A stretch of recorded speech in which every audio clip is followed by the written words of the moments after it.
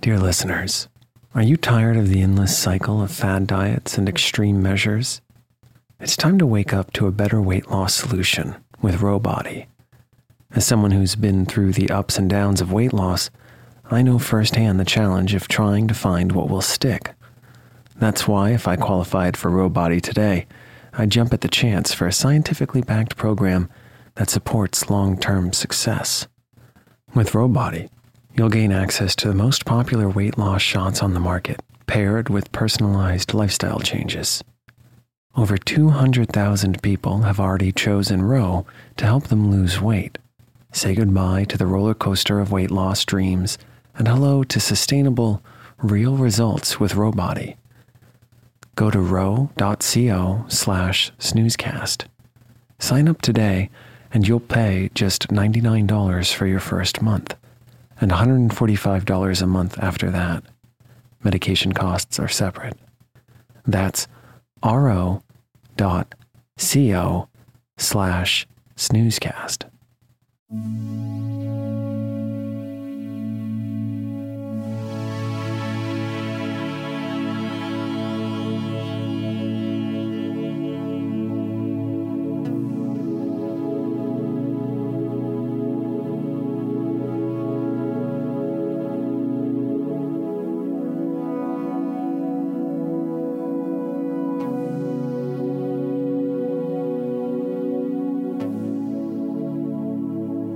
Welcome to Snoozecast, the podcast designed to help you fall asleep. Find us on snoozecast.com and follow us on Instagram @snoozecast to find behind-the-scenes content. If you enjoy our show, please write a review on the podcast's app. Also, share us with a friend. Please know that we read and appreciate every single one. Here is a recent review we loved. The subject line is brilliant. It goes, "I have no problem going to sleep, but so much trouble staying asleep, and generally wake up around 3 a.m. feeling wide awake. I have been listening to Snoozecast for months now on my headphones, and it sends me straight back to sleep. Without it, I lie awake for hours." Thank you, Curdy, for your review. And we are so happy to help you get back into dreamland easily.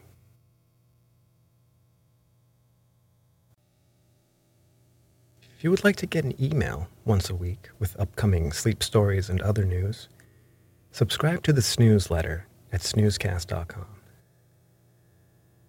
This episode is brought to you by our Patreon supporters, including our newest patron, Deborah, and by Smooth Sailing. Tonight, we'll read Treasure Island by listener suggestion, an adventure novel by Scottish author Robert Louis Stevenson. It is a tale of buccaneers and buried gold. Its influence is enormous on popular perceptions of pirates, including such elements as treasure maps marked with an X, schooners, tropical islands, and one-legged seamen bearing parrots on their shoulders.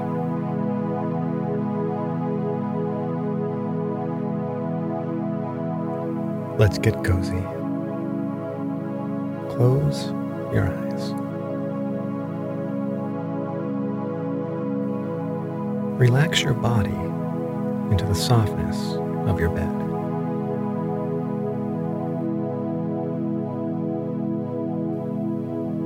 Now, take a few deep breaths.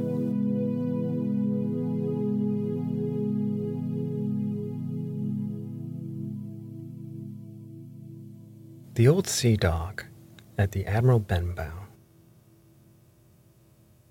Squire Trelawney, Dr. Livesey, and the rest of these gentlemen having asked me to write down the whole particulars about Treasure Island, from the beginning to the end, keeping nothing back but the bearings of the island, and that only because there is still treasure not yet lifted.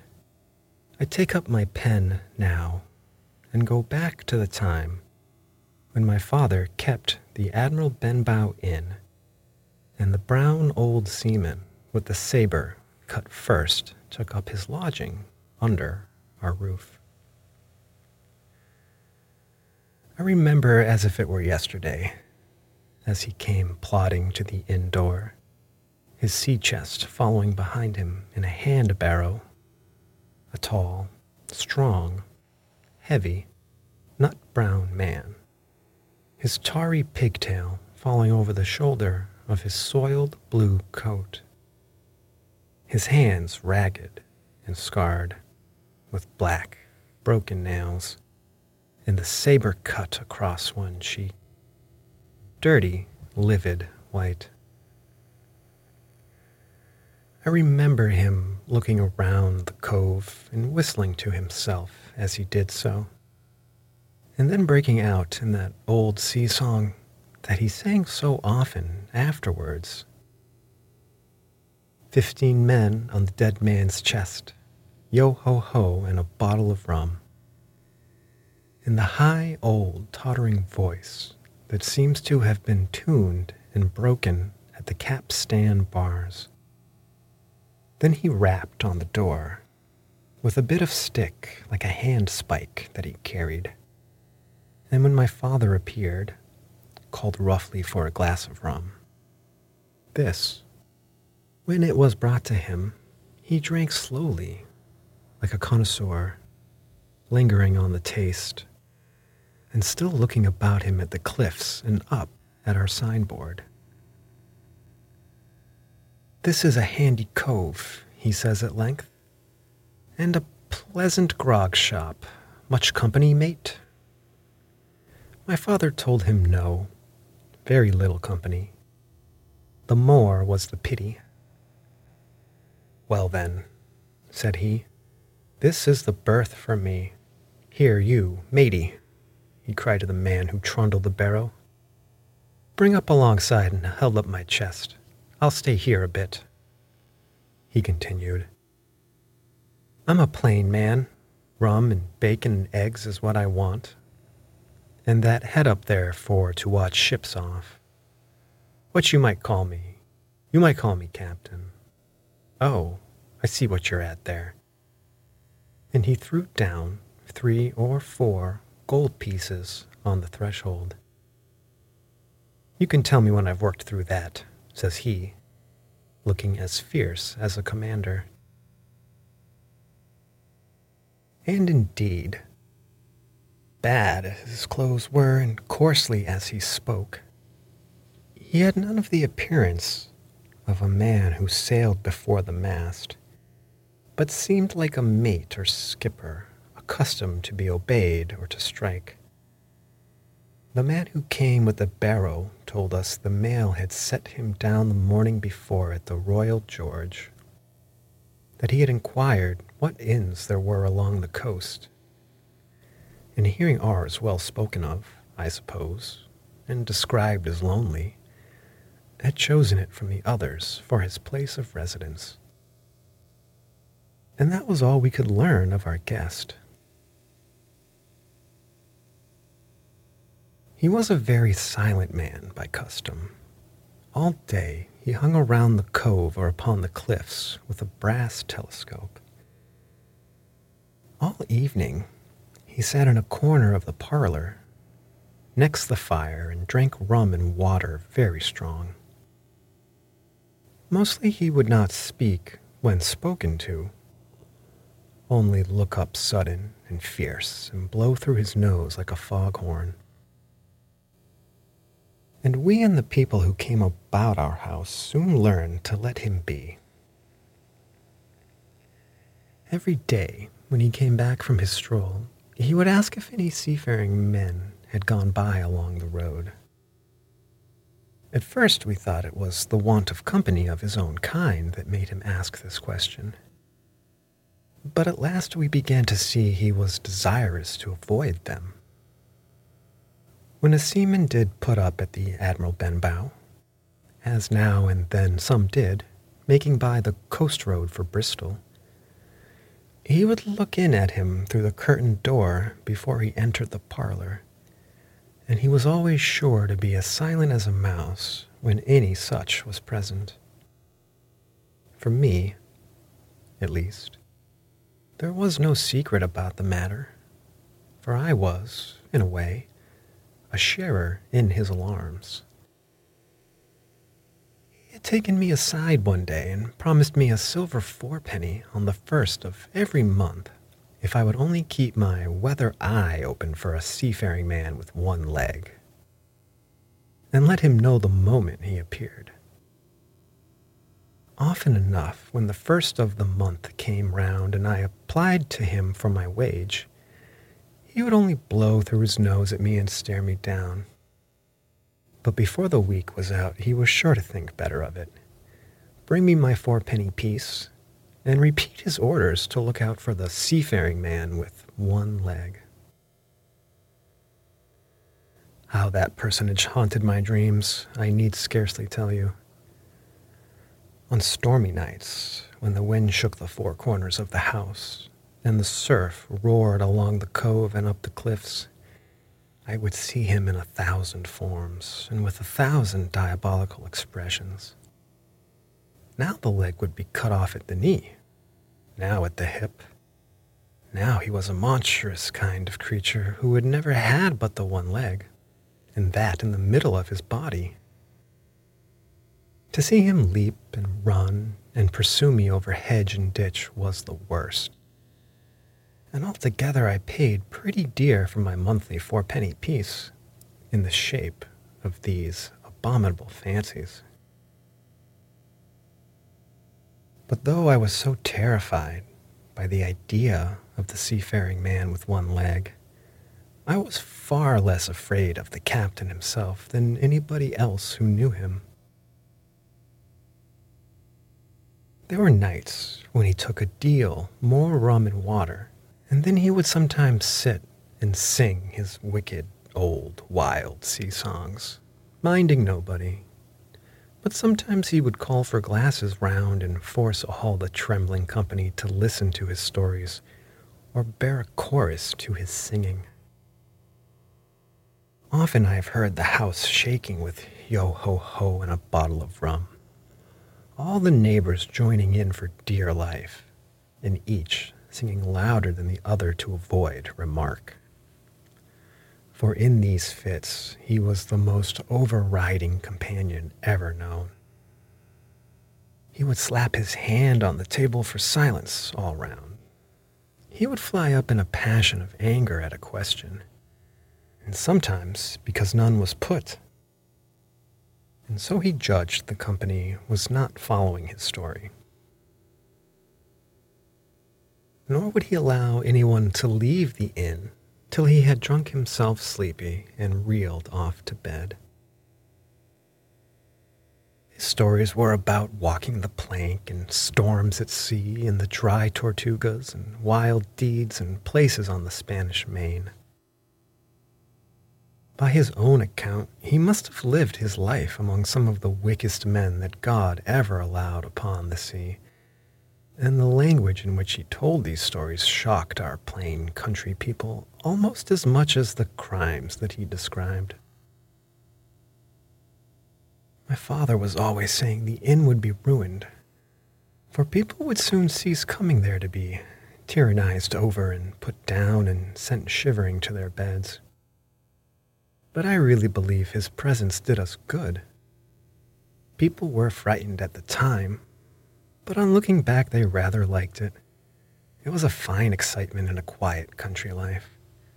And there was even a party of the younger men who pretended to admire him, calling him a true sea dog and a real old salt, and such like names, and saying there was the sort of man that made England terrible at sea. In one way, indeed, he bade fair to ruin us, for he kept on staying week after week, and at last month after month, so that all the money had been long exhausted. And still my father never plucked up the heart to insist on having more. If he ever mentioned it, the captain blew through his nose so loudly that you might say he roared, and stared my poor father out of the room. I have seen him wringing his hands after such a rebuff. All the time he lived with us, the captain made no change whatever in his dress, but to buy some stockings from a hawker.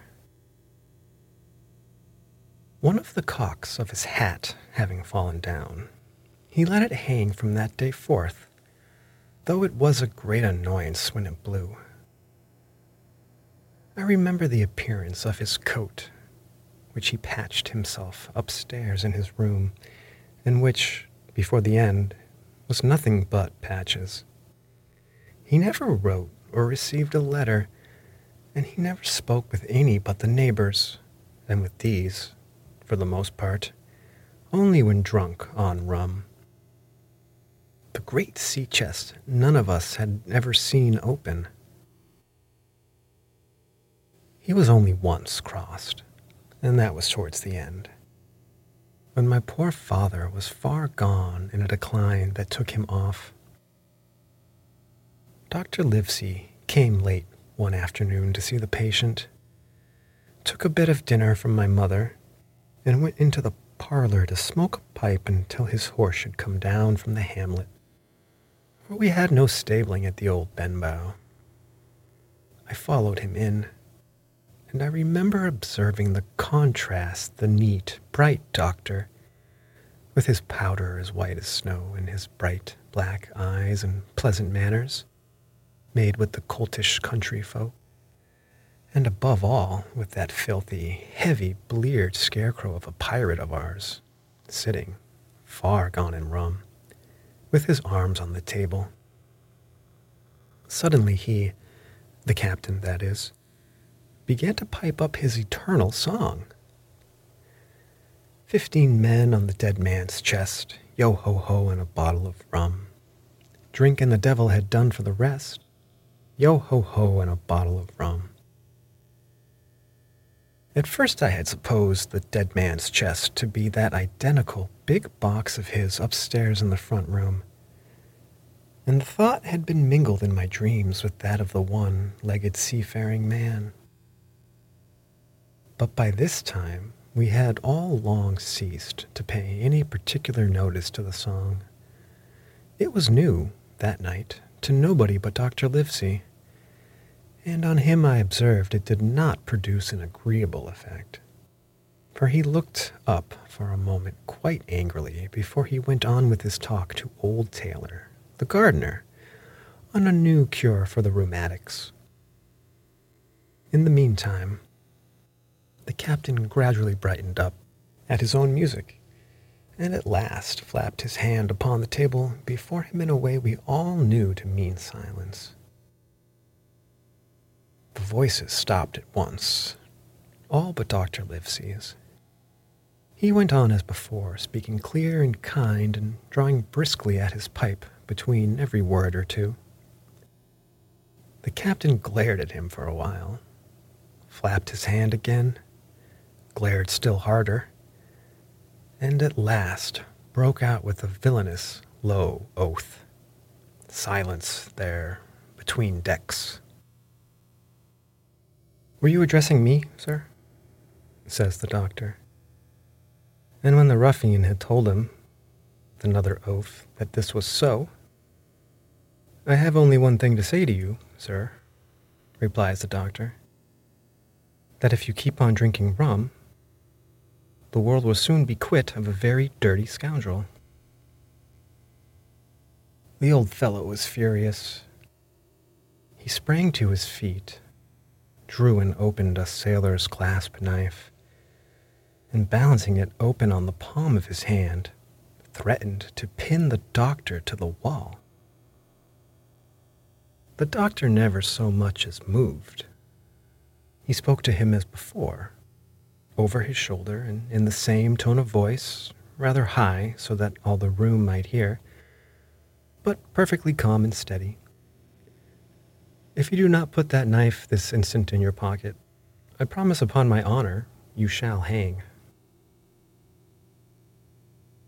Then followed a battle of looks between them, but the captain soon knuckled under, put up his weapon and resumed his seat, grumbling like a beaten dog.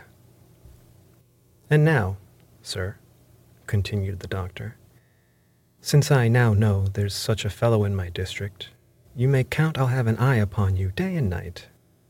I'm not a doctor only. I'm a magistrate. And if I catch a breath of complaint against you, if it's only for a piece of incivility like tonight's, I'll take the effectual means to have you hunted down and routed out of this.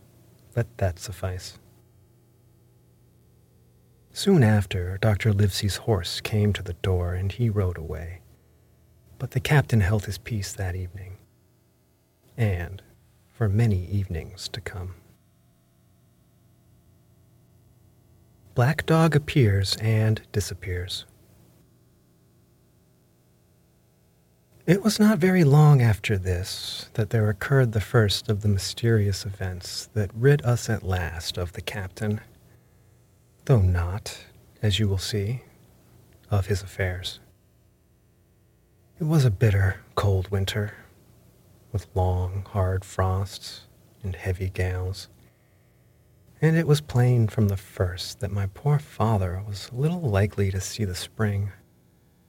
He sank daily, and my mother and I had all the inn upon our hands, and we were kept busy enough without paying much regard to our unpleasant guest. It was one January morning, very early, a pinching, frosty morning. The cove all gray with frost, the ripple lapping softly on the stones, the sun still low and only touching the hilltops and shining far to seaward. The captain had risen earlier than usual and set out down the beach, his cutlass swinging under the broad skirts of the old blue coat, his brass telescope under his arm, his hat tilted back upon his head. I remember his breath hanging like smoke in his wake as he strode off, and the last sound I heard of him as he turned the big rock was a loud snort of indignation, as though his mind was still running upon Dr. Livesey. Well, Mother was upstairs with Father, and I was laying the breakfast table against the captain's return when the parlor door opened and a man stepped in on whom I had never set my eyes before. He was a pale, tallowy creature, wanting 2 fingers of the left hand, and though he wore a cutlass, he did not look much like a fighter. I had always my eye open for seafaring men, with 1 leg or 2, and I remember this one puzzled me. He was not sailorly, and yet he had a smack of the sea about him too.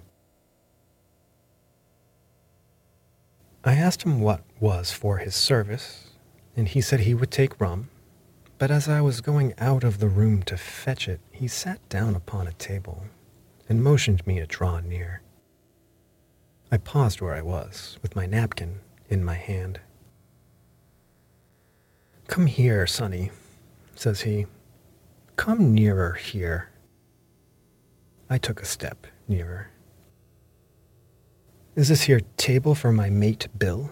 he asked with a kind of leer. I told him I did not know his mate Bill, and this was for a person who stayed in our house whom we called the captain. "Well," said he, "my mate Bill would be called the captain, as like as not. He has a cut on one cheek and a mighty pleasant way with him, particularly in drink, has my mate Bill. We'll put it, for argument like, that your captain has a cut on one cheek, and we'll put it, if you like, that that cheek's the right one. Ah, well, I told you. Now, is my mate Bill in this here house?" I told him he was out walking. "Which way, sonny? Which way is he gone?" And when I had pointed out the rock and told him how the captain was likely to return, and how soon, and answered a few other questions, "Ah," said he, This'll be as good as drink to my mate Bill. The expression of his face as he said these words was not at all pleasant, and I had my own reasons for thinking that the stranger was mistaken, even supposing he meant what he said. But it was no affair of mine, I thought, and besides, it was difficult to know what to do. The stranger kept hanging around, just inside the inn door, peering around the corner like a cat waiting for a mouse. Once I stepped out myself into the road, but he immediately called me back, and as I did not obey quick enough for his fancy, a most horrible change came over his tallowy face, and he ordered me in with an oath that made me jump. As soon as I was back again, he returned to his former manner, half fawning, half sneering, patted me on the shoulder, told me I was a good boy, and he had taken quite a fancy to me. "I have a son of my own," said he, "as like you as 2 blocks, and he's all the pride of my art. But the great thing for boys is discipline, sonny, discipline. Now, if you had sailed along of Bill, you wouldn't have stood there to be spoke to twice, not you. That was never Bill's way, nor the way of sich as sailed with him. And here, sure enough, is my mate Bill, with a spyglass under his arm. Bless his old art, to be sure. You and me'll just go back into the parlor, sonny, and get behind the door, and we'll give Bill a little surprise, bless his art, and I say again." So saying, the stranger backed along with me into the parlor and put me behind him in the corner so that we were both hidden by the open door. I was very uneasy and alarmed, as you may fancy, and it rather added to my fears to observe that the stranger was certainly frightened himself. He had cleared the hilt of his cutlass and loosened the blade in the sheath, and all the time we were waiting there he kept swallowing as if he felt what we used to call a lump in the throat. At last in strode the captain, slammed the door behind him, without looking to the right or left, and marched straight across the room to where his breakfast awaited him. "Bill," said the stranger in a voice that I thought he had tried to make bold and big. The captain spun round on his heel and fronted us. All the brown had gone out of his face, and even his nose was blue. He had the look of a man who sees a ghost, or the evil one, or something worse, if anything can be. And upon my word, I felt sorry to see him all in a moment turn so old and sick. "Come, Bill, you know me. You know an old shipmate. Bill, surely," said the stranger. The captain made a sort of gasp. "Black Dog," said he. "And who else?" returned the other, getting more at ease. "Black Dog as ever was. Come for to see his old shipmate Billy at the Admiral Benbow Inn. Ah, Bill. Bill, we have seen a sight of times, us two, since I lost them 2 talons," holding up his mutilated hand. "Now, look here," said the captain. "You've run me down. Here I am. Well, then, speak up. What is it?" "That's you, Bill," returned Black Dog. "You're in the right of it, Billy. I'll have a glass of rum from this dear child here, as I've took such a liking to, and we'll sit down, if you please, and talk square, like old shipmates." When I returned with the rum, they were already seated at either side of the captain's breakfast table. Black Dog next to the door and sitting sideways so as to have one eye on his old shipmate and one, as I thought, on his retreat. He bade me go and leave the door wide open. "None of your keyholes for me, Sonny," he said, and I left them together and retired into the bar. For a long time, though, I certainly did my best to listen. I could hear nothing but a low gattling, but at last the voices began to grow higher, and I could pick up a word or two, mostly oaths, from the captain. "No, no, no, no, and an end of it," he cried once. And again, "If it comes to swinging, swing all," say I. Then all of a sudden there was a tremendous explosion of oaths and other noises. The chair and table went over in a lump. A clash of steel followed, and then a cry of pain. And the next instant I saw Black Dog in full flight, and the captain hotly pursuing, both with drawn cutlasses, and the former streaming blood from the left shoulder. Just at the door, the captain aimed at the fugitive one last tremendous cut, which would certainly have split him to the chine had it not been intercepted by our big signboard of Admiral Benbow. You may see the notch on the lower side of the frame to this day. That blow was the last of the battle. Once out upon the road, Black Dog, in spite of his wound, showed a wonderful clean pair of heels and disappeared over the edge of the hill in half a minute. The captain, for his part, stood staring at the signboard like a bewildered man. Then he passed his hand over his eyes several times and at last turned back into the house. "Jim," says he, "rum." And, as he spoke, he reeled a little and caught himself with one hand against the wall. "Are you hurt?" cried I. "Rum," he repeated. "I must get away from here. Rum, rum." I ran to fetch it, but I was quite unsteadied by all that had fallen out. And I broke one glass and fouled the tap.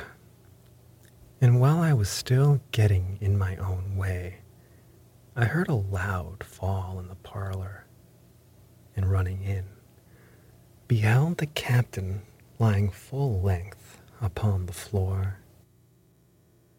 At the same instant my mother, alarmed by the cries and fighting, came running downstairs to help me. Between us, we raised his head. He was breathing very loud and hard, but his eyes were closed and his face a horrible color. "Dear, dearie me," cried my mother. "What a disgrace upon the house, and your poor father sick." In the meantime, we had no idea what to do to help the captain, nor any other thought. I got the rum, to be sure, and tried to put it down his throat, but his teeth were tightly shut, and his jaws as strong as iron. It was a happy relief for us when the door opened and Dr. Livesey came in, on his visit to my father. "Oh, doctor," we cried, "what shall we do? Where is he wounded?" "Wounded? A fiddlestick's end," said the doctor. "No more wounded than you or I. The man has had a stroke, as I warned him. Now, Mrs. Hawkins, just you run upstairs to your husband and tell him, if possible, nothing about it. For my part, I must do my best to save this fellow's trebly worthless life. Jim, you get me a basin." When I got back with the basin, the doctor had already ripped up the captain's sleeve and exposed his great arm. It was tattooed in several places. "Here's luck, a fair wind, and Billy Bones his fancy," were very neatly and clearly executed on the forearm. And up near the shoulder there was a sketch of a gallows and a man hanging from it. Done, as I thought, with great spirit. Prophetic, said the doctor, touching this picture with his finger. And now, Master Billy Bones, if that be your name, we'll have a look at the color of your blood. Jim, he said, are you afraid of blood? No, sir, said I. Well, then, said he, you hold the basin. And with that he took his lancet and opened a vein. A great deal of blood was taken before the captain opened his eyes and looked mistily about him. First he recognized the doctor with an unmistakable frown. Then his glance fell upon me, and he looked relieved. But suddenly his color changed, and he tried to raise himself, crying, "Where's Black Dog?" "There is no Black Dog here," said the doctor, "except what you have on your own back. You have been drinking rum. You have had a stroke, precisely as I told you. And I have just, very much against my own will, dragged you head foremost out of the grave. Now, Mr. Bones, that's not my name," he interrupted. "Much I care," returned the doctor. "It's the name of a buccaneer of my acquaintance, and I call you by it for the sake of shortness. And what I have to say to you is this. One glass of rum won't kill you. But if you take one, you'll take another, and I stake my wig if you don't break off short, you'll die. Do you understand that? Die. And go to your own place, like the man in the Bible. Come, now, make an effort. I'll help you to your bed for once." Between us, with much trouble, we managed to hoist him upstairs and laid him on his bed, where his head fell back on the pillow as if he were almost fainting. "Now, mind you," said the doctor, "I clear my conscience." And with that he went off to see my father, taking me with him by the arm. "This is nothing," he said as soon as he had closed the door. "I have drawn blood enough to keep him quiet a while.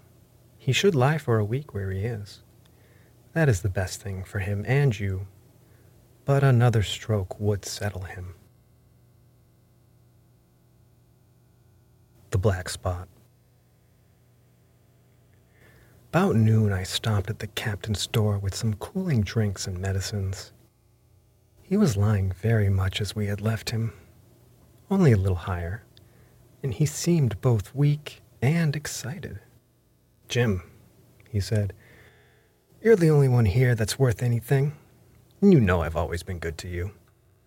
Never a month but I've given you a silver fourpenny for yourself. And now you see, mate, I'm pretty low, and deserted by all. And Jim, you'll bring me one noggin of rum now, won't you, matey?" "The doctor," I began. But he broke in, cursing the doctor, in a feeble voice, but heartily. "Doctors is all swabs," he said. "And that doctor there, why, what did he know about seafaring men? I've been in places hot as pitch, and mates dropping round with yellow jack, and the blessed land a-heaving like the sea with earthquakes. What do the doctors know of lands like that? And I lived on rum, I tell you. It's been meat and drink, and man, and wife to me. And I'm not to have my rum now. I'm a poor old bulk on a lee shore. My blood'll be on you, Jim, and that Dr. Swab." And he ran on again for a while with curses. "Look, Jim, how my fingers fidges," he continued in the pleading tone. "I can't keep 'em still, not I. I haven't had a drop this blessed day. That doctor's a fool, I tell you. If I don't have a dram of rum, Jim, I'll have the tremors. I seen some on 'em already. I seen old Flint in the corner there, behind you, as plain as print I seen 'em. And if I get the tremors, I'm a man that has lived rough, and I'll race Cain. Your doctor himself said one glass wouldn't hurt me. I'll give you a golden guinea for a noggin. He was growing more and more excited. This alarmed me from my father, who was very low that day and needed quiet. Besides, I was reassured by the doctor's words, now quoted to me, and rather offended by the offer of a bribe. I want none of your money, said I, but what you owe my father. I'll get you one glass and no more. When I brought it to him, he seized it greedily and drank it out. Aye, aye, said he. That's some better, sure enough. And now, matey, did that doctor say how long I was to lie here in this old berth? A week at least, said I. Thunder, he cried. A week? I can't do that. They'd have the black spot on me by then. The lubbers is going about to get the wind on me this blessed moment. Lubbers as couldn't keep what they got, and what's a nail what is another's. Is that seamanly behavior? Now, I want to know. But I'm a saving soul. I never wasted good money of mine, nor lost it, neither. And I'll trick 'em again. I'm not afraid of 'em. I'll shake out another reef, matey, and daddle 'em again. As he was thus speaking, he had risen from bed with great difficulty, holding to my shoulder with a grip that almost made me cry out, and moving his legs like so much dead weight. His words, spirited as they were in meaning, contrasted sadly with the weakness of the voice in which they were uttered. He paused when he had gotten to a sitting position on the edge. That doctor's done me, he murmured. My ears is singing. Lay me back. Before I could do much to help him, he had fallen back again to his former place, where he lay for a while silent. Jim, he said at length, you saw that seafaring man today. Black Dog? I asked. Ah, Black Dog, says he. He's a bad 'un, but there's worse that put him on. Now, if I can't get away nohow, and they tip me the black spot, mind you, it's my old sea chest they're after, you get on a horse. You can, can't you?